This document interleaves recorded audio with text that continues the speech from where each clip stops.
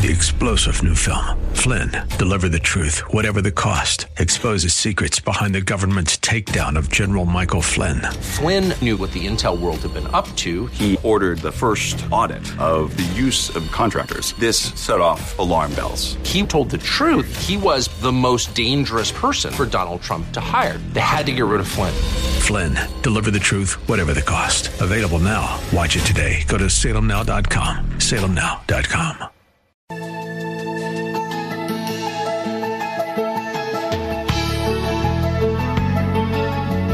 It's time once again for another look into God's infallible book as we welcome you to another broadcast of the Riches of Grace. This program is the radio voice of Grace School of the Bible and is brought to you by Christian people who believe the Bible to be the Word of God and who appreciate its power and authority. At the heart of our ministry is the desire to help you appreciate and rejoice in the riches of God's grace to us in Christ. That's why we call this program the Riches of Grace. We're happy you've tuned our way today and trust that our time together will prove a real blessing as we continue with a series of studies designed to help you understand and enjoy the Bible. My name is Alex Kurz, and it's my privilege to invite you to join us as Richard Jordan, president of Grace School of the Bible, brings us another message from the Word of God.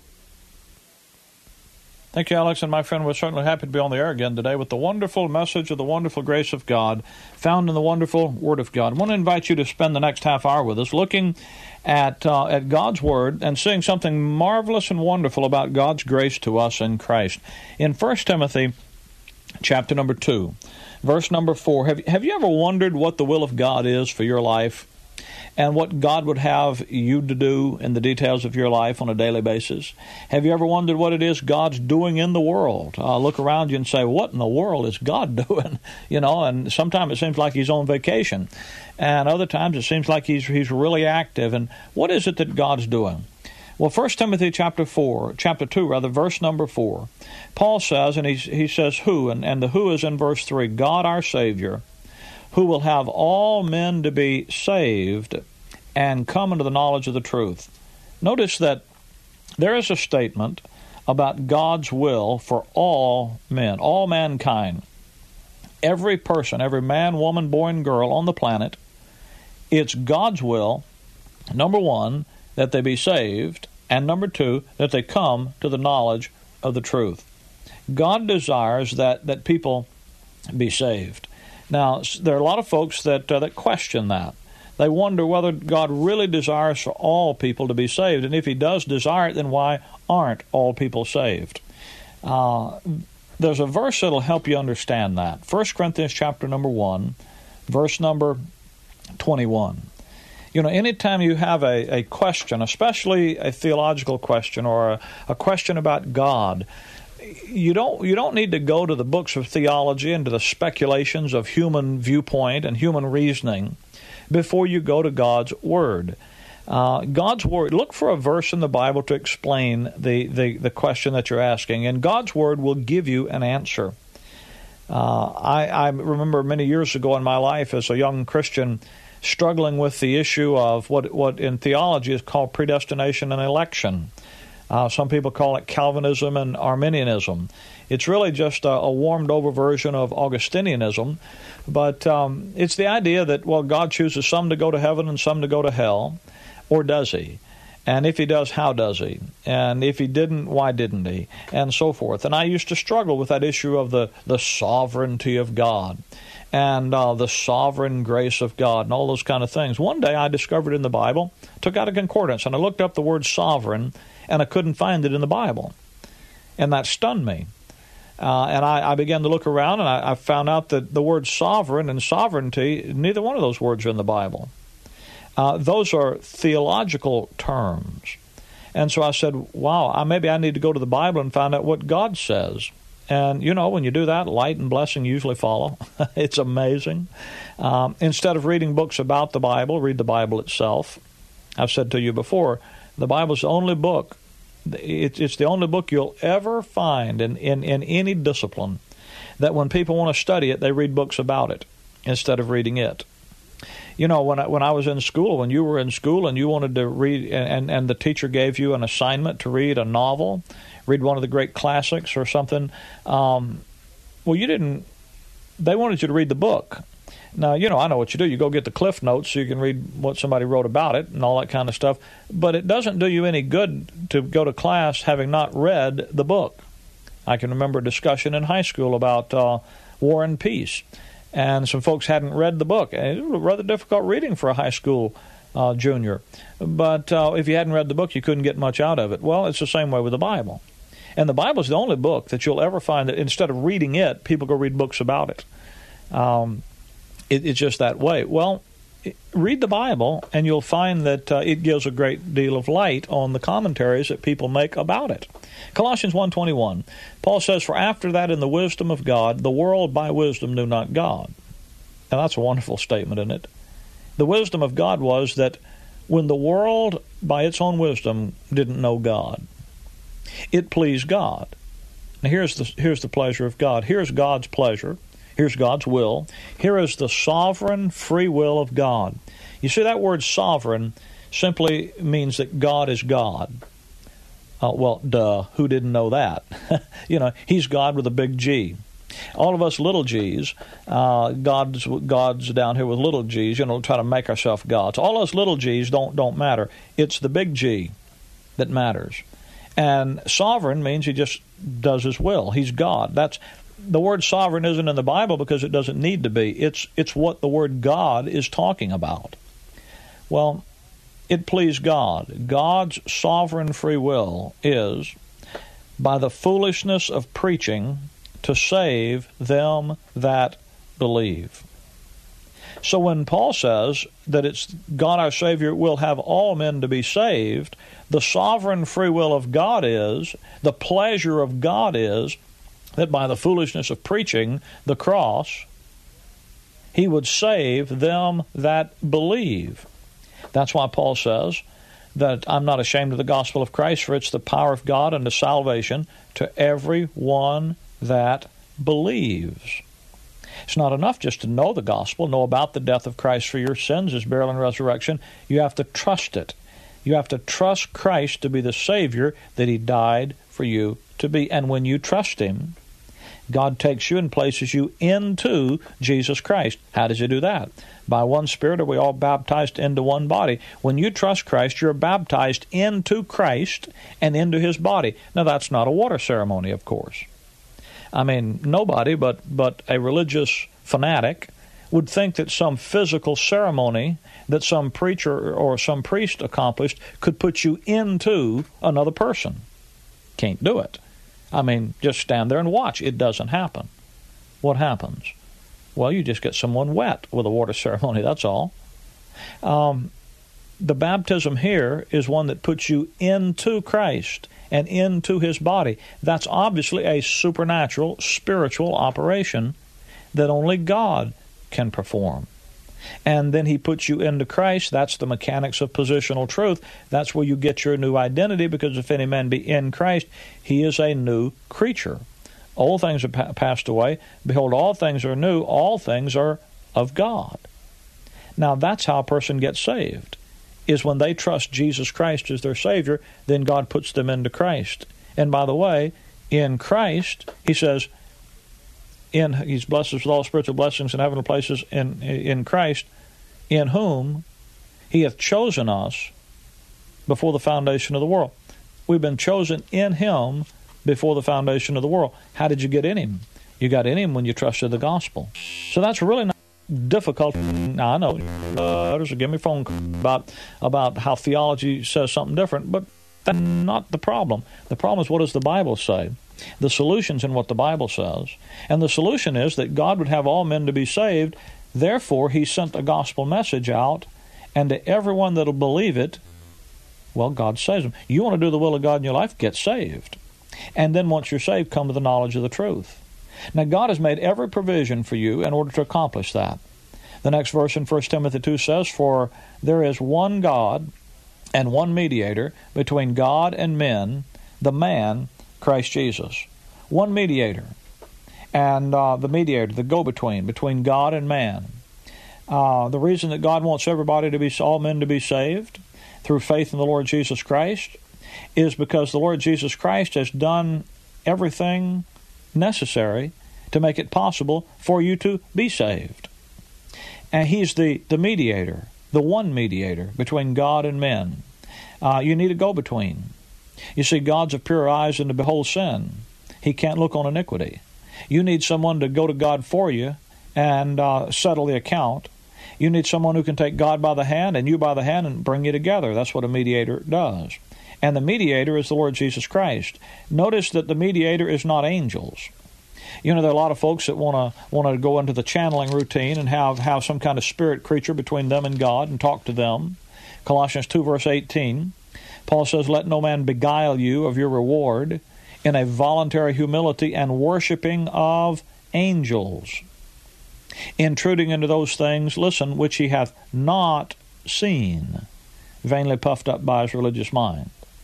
The Greeks believed in a hierarchy of supernatural beings who oversaw the affairs of men and the affairs of the earth. They lived up on Mount Olympus, you know, Jupiter and Apollos and Zeus and all those mythological creatures. And Paul says, don't let somebody beguile you by worshiping all that mediation of angels between God and men, that idea, because it ain't so, McGee. You're looking into things that you haven't seen, and you get vainly puffed up by your fleshly mind. You get this idea of this religious hoodly-doo. In Acts chapter 17, Paul is at Athens, the center of Greek culture, and he tells the people there, he sees they're out with all their gods and idols, and they've got an altar to the unknown God. And he says, "Him that you ignorantly worship, I'm going to declare to you." And he says, "I perceive that you are too superstitious." Now that word superstitious there is the translation of a $7.85 Greek word. It's a long Greek word, a lot of letters in that word. And it literally is one word that is a sentence. And the word means you fear more demons than anyone else. And your Bible in English, the way you'd say that is superstitious. To be superstitious is to fear more demons than anybody else. You're too superstitious. And you see this idea of going to angels and having angels mediate. That's just superstition, because it doesn't happen. Colossians 2:15 says that Jesus Christ spoiled principalities and powers. He made a show of them openly, triumphing over them in the cross. You see, Jesus Christ is the victor. Angels aren't going to help you. God has given you somebody who is over the angels, the Lord Jesus Christ. Somebody else says, well, if angels aren't going to mediate for me, then maybe I'll pray to the dead saints. You know, there's a man in the Bible that did that. Dead saints aren't going to help you. The book of Job, chapter number 5, Eliphaz, in his discussion with Job, says in chapter 5, verse 1, "Call now, if there be any that will answer thee, and to which of the saints wilt thou turn?" But the fascinating thing about the saints in Job 5, verse 1, is that the last verse of chapter 4, he just said, they die even without wisdom.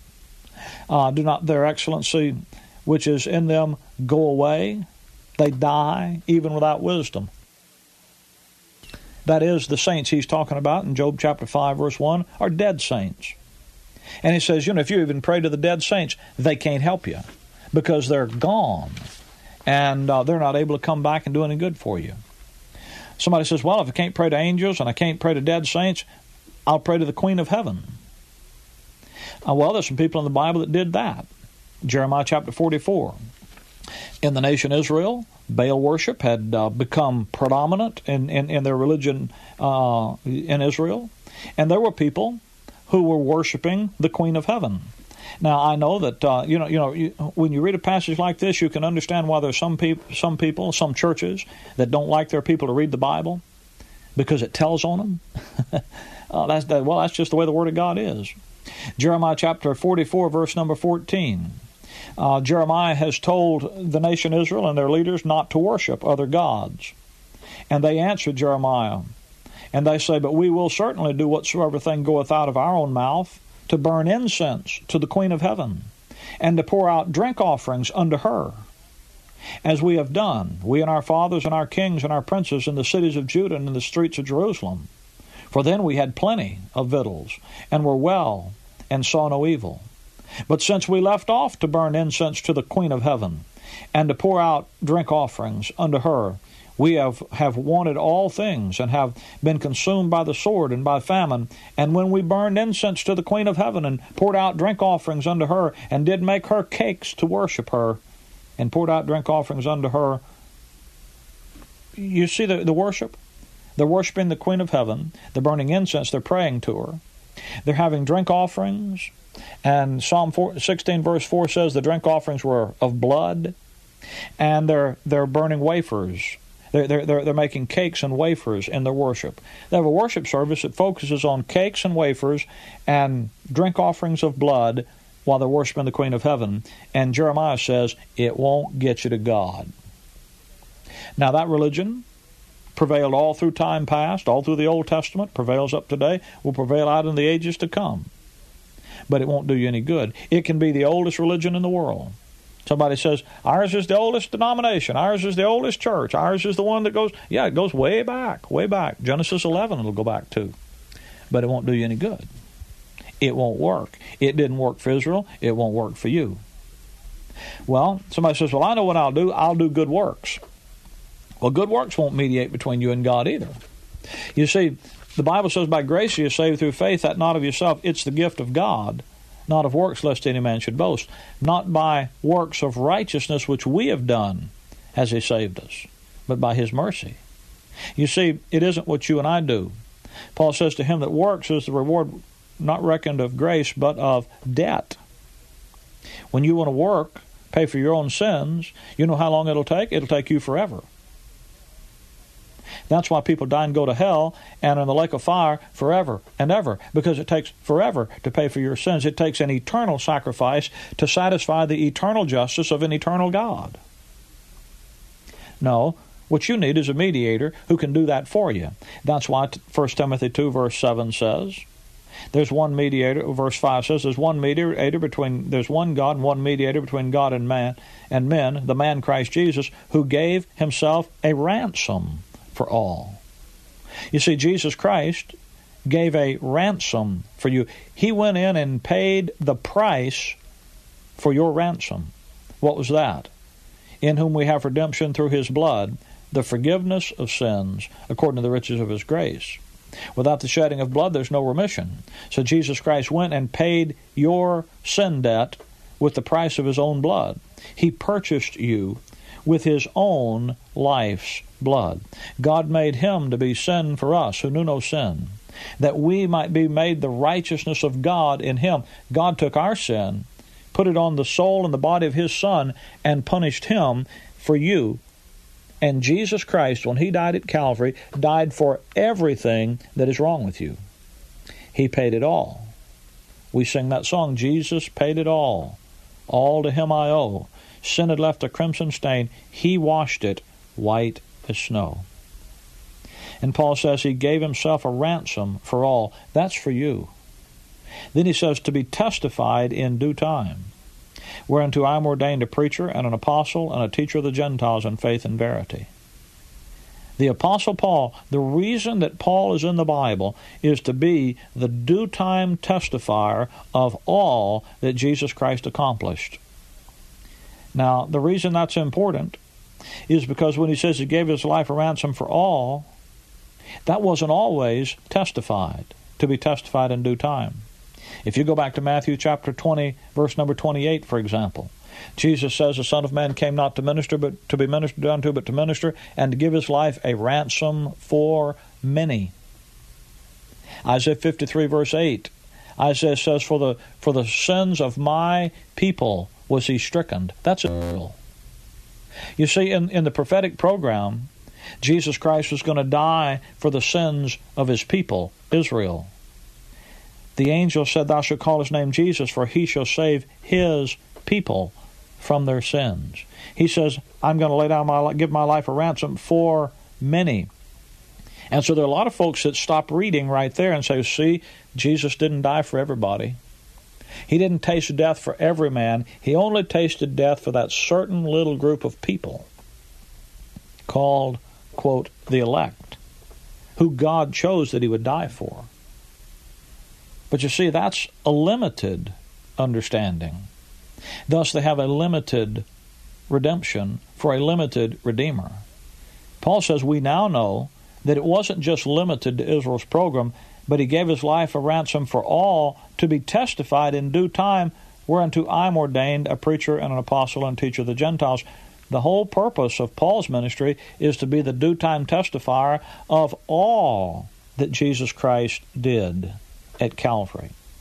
Titus chapter number 1, you find the same kind of a passage when he says, in hope of eternal life, which God that cannot lie promised before the world began, but has in due times manifested his preaching, his word through preaching, which is committed to me, according to the commandment of God, our Savior. In other words, God had a plan and a purpose that he didn't reveal until it came time to reveal it, and the channel through whom he revealed it was the ministry committed to the Apostle Paul. Some people question Paul's apostleship. Some people deny it. That's why verse 7 has the parenthesis, I speak the truth in Christ and lie not. Some people ignore it. But my friend, the only way to keep the message of God's grace, all that God has done for us through the finished work of the cross, the only way to keep that message clear and plain, and to keep it grace, is to follow the ministry that God has given to us in His Word, rightly divided. Paul says in 1 Timothy chapter 1, verse number 13, that before I was a blasphemer and a persecutor and injurious, but I obtained mercy because I did it ignorantly in unbelief. And the grace of our Lord Jesus was exceeding abundant with faith and love which is in Christ Jesus. This is a faithful saying, and worthy of all acceptation, that Christ Jesus came into the world to save sinners, of whom I am chief. Howbeit, for this cause I obtained mercy, that in me first Jesus Christ might show forth all long-suffering for a pattern to them which should hereafter believe on him to life everlasting. Can I tell you that that's where you go in your Bible to find the message of life everlasting? It's in the pattern that Jesus Christ gave to you through the salvation and ministry of the Apostle Paul. That's why in Acts chapter 2, verse 37, when the leaders of Israel asked Peter, men and brethren, what must we do? And Peter said, repent and be baptized, every one of you, in the name of Jesus Christ for the remission of sins, and you shall receive the gift of the Holy Ghost. That's the reasons that the requirements that Peter gave at Pentecost for salvation were different from the ministry, from the message that Paul gave in Acts 16:31 to the Philippian jailer, who asked basically the same question, Sirs, what must I do to be saved? And he said, believe on the Lord Jesus Christ, and thou shalt be saved. Paul had no right to change the instructions that Christ had given to Peter, except that God himself had changed the program and sent Paul out with this new message, this new gospel message, this full, complete revelation of all that was done at Calvary. And now, today, salvation isn't through surrendering your life to Christ or making Jesus Lord of your life or repenting of your sins or praying the sinner's prayer. It's simply by believing on the Lord Jesus Christ. You believe on the Lord Jesus Christ, in this moment God will save you, give you a home in heaven, eternal life as a present possession, and you'll have His life. And all of your sins will be forgiven, cleansed under the blood of Christ, and that one mediator between God and man who gave His life a ransom for you will be yours. If you've never trusted Jesus Christ as your Savior personally, do it today. I'd like to give you a free Bible study about how to get to heaven, a little gospel tape that'll help you understand what the Bible has to say about how to go to heaven, how to have eternal life as a present possession, how to have all your sins forgiven once and for all and forever and for sure. To receive your free copy, simply call me here at our toll-free number, 888-535-2300. That's 888-535-2300. Or, of course, you can write me here at the Riches of Grace, Box 97, Bloomingdale, Illinois, 60108. That's the Riches of Grace, Box 97, Bloomingdale, Illinois, 60108. My friend, we also want you to know about Grace School of the Bible, because we have a rather uniquely designed 3-year Bible Institute program available on an extension basis. Our school is unique in several ways. First, we follow the Pauline design for the edification of the believer in our curriculum. Rather than patterning our curriculum after the standard systematic theologies that are used by most Bible institutes and Bible schools and seminaries, we followed a clearly designed outline and pattern for edification that's found in Paul's epistles. And what that does is it allows students to grow to maturity the Pauline way, and to quickly be prepared for the ministry that the Lord has for them. Another uniqueness of Grace School of the Bible is that it's offered on an extension basis through the use of video. In other words, we send the school to you rather than requiring you to come to us. And what that does is allows you to enjoy the regular sound Bible teaching and edification in the comfort and convenience of your own home, and to fit it into your own scheduling demands and the ministry that perhaps you already have where you are. If you are, or you have ever desired to be, a serious student of God's Word, why not call us today for a free catalog? That number again is 888-535-2300. And let me also say thanks to those who are helping us to keep this program on this station. This is genuinely listener-supported radio, and I hope you're encouraged to know that there are folks in your area who love the Word of God rightly divided, and who rejoice in the message of grace and the joy of the grace life. My friend, if you don't have a fellowship to attend this week where the message of grace is taught from the rightly divided Word and the grace life is clearly proclaimed, call me, and we'll put you in touch with a group in your area where you can find that fellowship and encouragement. Our number again is 888-535-2300. Or, of course, you can write me at any time at The Riches of Grace, Box 97, Bloomingdale, Illinois, 60108. And friend, if you're still not sure of salvation, that your sins are forgiven, and that you have eternal life as a present possession, be sure to let us know, and we'll be happy to send you some gospel literature that'll make the way plain. That number again is 888-535-2300. Thanks for joining us today, and until we meet again this same time and place next week, Maranatha. I want to live above the world. Though Satan's darts at me are hurled, for faith has called the joyful sound, a song of saints on higher ground. I want to scale the utmost height and catch a gleam of glory bright, but still I'll pray to Him I found. Lord, lead me on to higher ground.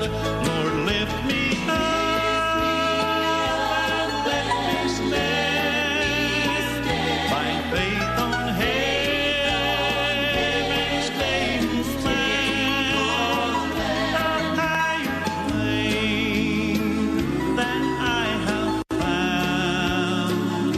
Lord, plant my feet on higher ground, a higher plane.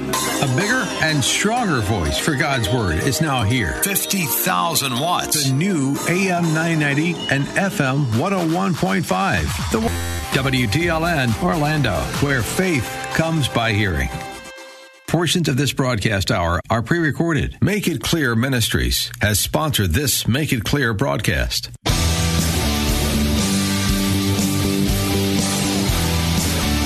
Are you looking for truth from God's Word that you can understand and apply to your 3-star general Michael J. Flynn, head of the Pentagon Intelligence Agency, knew all the government's dirty secrets. He was one of the most respected generals in the military. Flynn knew what the intel world had been up to. He understood its funding. He ordered the first audit of the use of contractors. This set off alarm bells. The explosive new documentary, Flynn, Deliver the Truth, Whatever the Cost, uncovers the facts behind this scandal. Flynn told the truth. He was the most dangerous person for Donald Trump to hire. I find out the worst enemy that I'm going to face in my life is right here in America. They took my assessment and they wanted me to change it. And I was like, I'm not changing it. They had to get rid of Flynn. With in-depth interviews, archival footage, and never-before-seen personal records of the man behind the headlines. I just felt like I was drowning. Flynn, Deliver the Truth, Whatever the Cost. Available now. Watch it today. Go to salemnow.com. salemnow.com.